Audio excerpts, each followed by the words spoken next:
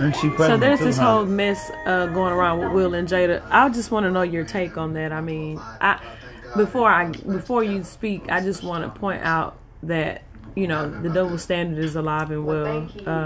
We see how it's a joke when it's at the woman's expense, when it's at the expense of the man's feelings, I should say.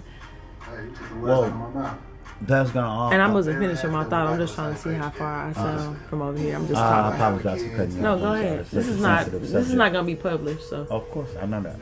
But it's gonna always be a double standard because humans didn't create the double standard. That higher power created a double standard, and there's a science to prove it. When you break down the anatomy of the man and the woman, it is proven that the man and the woman is not.